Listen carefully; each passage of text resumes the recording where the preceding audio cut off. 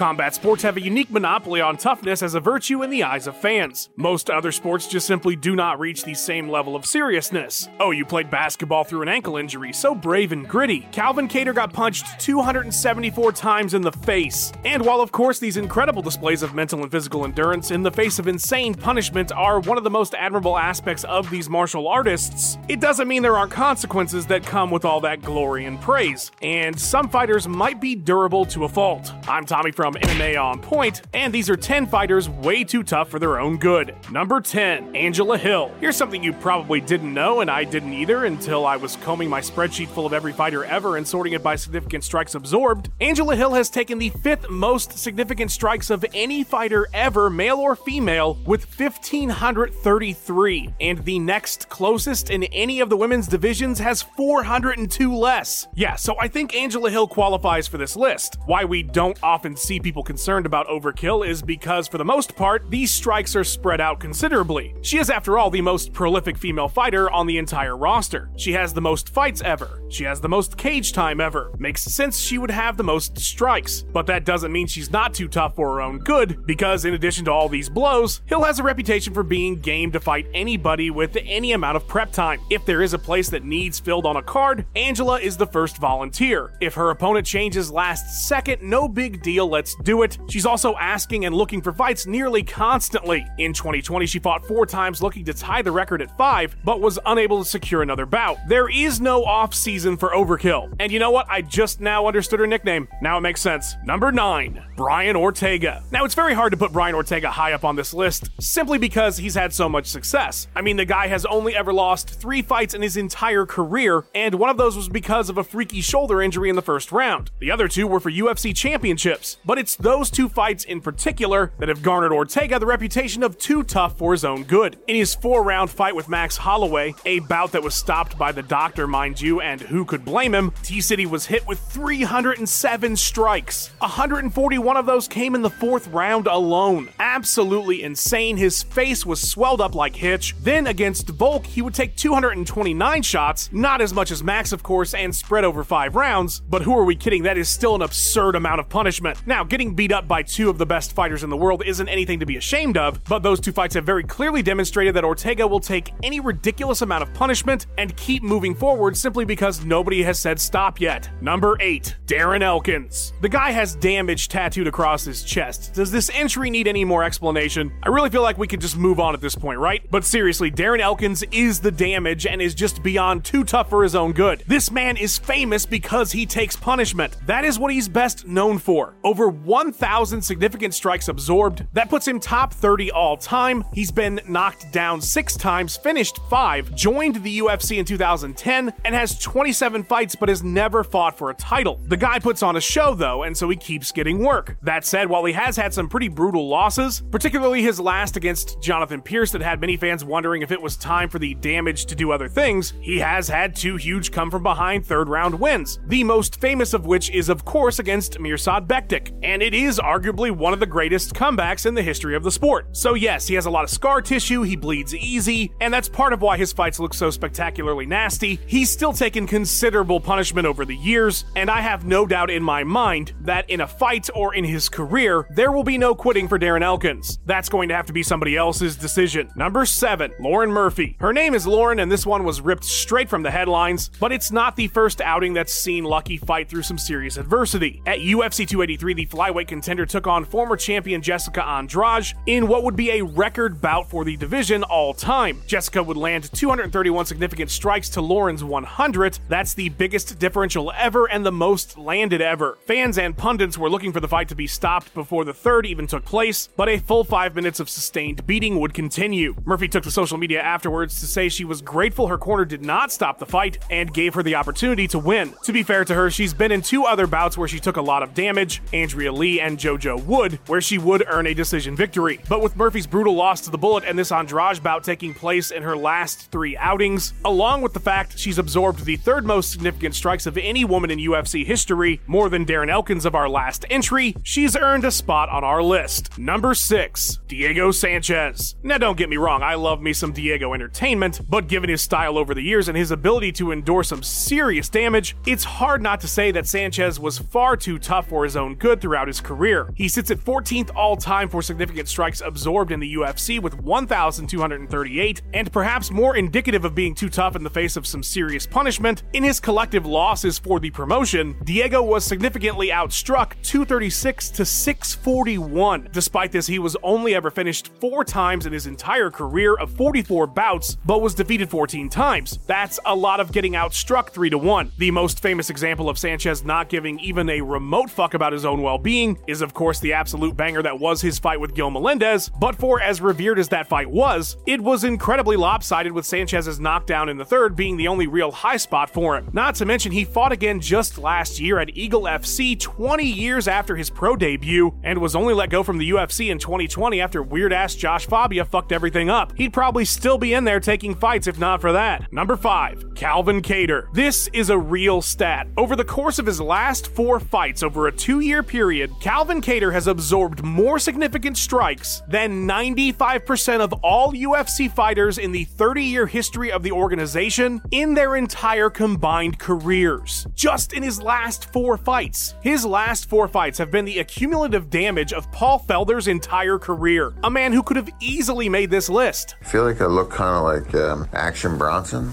If you consider Calvin's entire body of work in the UFC, he has absorbed the 10th most significant strikes all time with 1,255. Even more insane, 445 of those came in a single bout against Max Holloway. A fight that I do not care what anybody says, should not have gone the distance. Talk about being way too tough for your own good. The bout holds the all-time record for significant strikes landed in a fight as you can imagine, but it also holds the record for the biggest strike differential, as in this fight wasn't exactly a close call or going in Kattar's favor. Now, like everybody on this list, I'm not blaming these fighters for being too tough because we can't expect them in the moment to think they've had enough. That's up to all the people who should be watching out for them. But it doesn't make any of these fights easier to digest. Here's hoping the rest of the Boston finisher's career is lighter on the damage. Number 4. Anthony Smith. Probably should have seen this coming with a nickname like Lionheart, right? There are truly few fighters you'll find tougher than Anthony Smith. The guy's been fighting for 15 years now and he's only 34. He's been finished 14 times, seen nearly 900 significant strikes in the UFC alone, and fought some of the best ever at light heavyweight. Rashad Evans, Shogun, Gus, Glover, and of course JBJ. It was following a brutal decision loss to Teixeira in 2020 that Smith earned his spot on this list. Glover would batter Anthony with 202 total strikes over the course of 5 rounds, really picking up the damage in a lopsided 3rd and 4th, leaving most watching begging for the fight to be stopped. In the aftermath of how horrific this beating was, much blame was thrown on the officials as well as Smith's corner by the community, but the fighter explained in interviews following the event that his corners are not allowed to throw the towel in or he'll fire them. If you want to sit in my corner, that's my rule. You don't stop the fight. And I would never knock anyone for throwing in the towel. It's just not for me.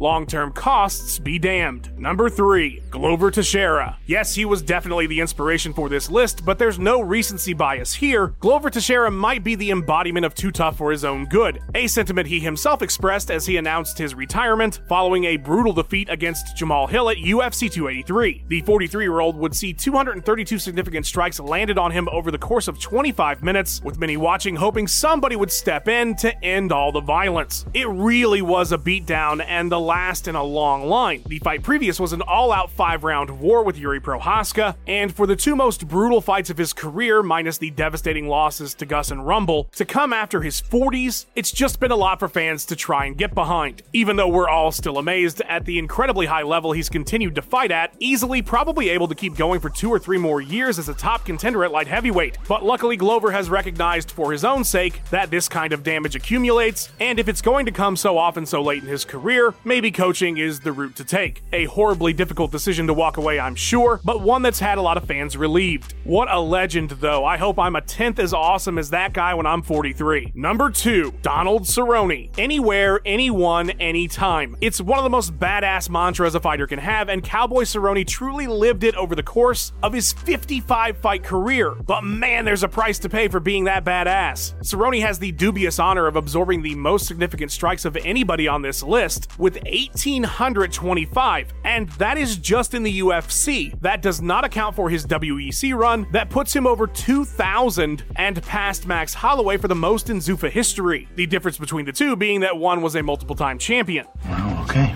harsh. which is not in any way to shit on Cowboy here. The guy would literally take any fight anytime, and he fought as an attraction as much as he was attempting to get the gold, and I'm sure he absolutely has no regrets. If there's a single fight that embodies Cerrone's too tough for his own good mentality, though, it has to be the 3-rounder he had against Nate Diaz that saw Cowboy hit with 260 shots. Despite that, and looking like death warmed up, he somehow got up and took more punishment after the second round, even with Nate flipping him off to start the third. That fight itself could have got Donald Cerrone on this list, let alone the rest of his I don't give a fuck career. Number 1, Kazushi Sakuraba. If you were to look up too tough for their own good in the dictionary, there would be a picture of Kazushi Sakuraba. This guy never saw a fight he didn't want to take, didn't matter how much bigger the other fighter was, how devastating they were, how impossible the odds are. If there was fighting to be done, Saku was gonna do it, even if that meant entering a UFC tournament with a single fight, a submission loss to Chemo, even if that meant still going out to fight fucking Igor Vovchanchyn after 90 full minutes with Royce Gracie, even if that meant a second and third bout with Vanderlei Silva when there really should not have been, or fighting Mirko Cro Cop and being offered special rules since he was a K1 guy and turning them down because fuck special rules. This crazy bastard wanted to fight Bob Sapp or Fedor, but they wouldn't give it to him. He fought injured regularly. He would return from injuries that still needed healing. The guy is the embodiment of what's up danger, and that was just in his prime. He kept going so much longer. Who could forget the devastating loss to Melvin Manhoef 38 fights into his career, or coming back after a near 4-year layoff to fight fucking Shinya Aoki in Rizin. Sakuraba, you're an absolute mad lad, as my English counterparts would say, but that is also why we love the shit out of you. Speaking of love, please show a whole bunch to the fantastic editor of this video, Max Randall, as well as Ben Rosette, because the guy, he makes the jams you hear. Liking and subscribing would also be pretty awesome, and it only takes a couple clicks. Which fighter do you think is too tough for their own good and didn't make the list? Let me know down below. I'd love to hear from you. Thanks for watching, and I'll see you in the funny papers, whatever that means.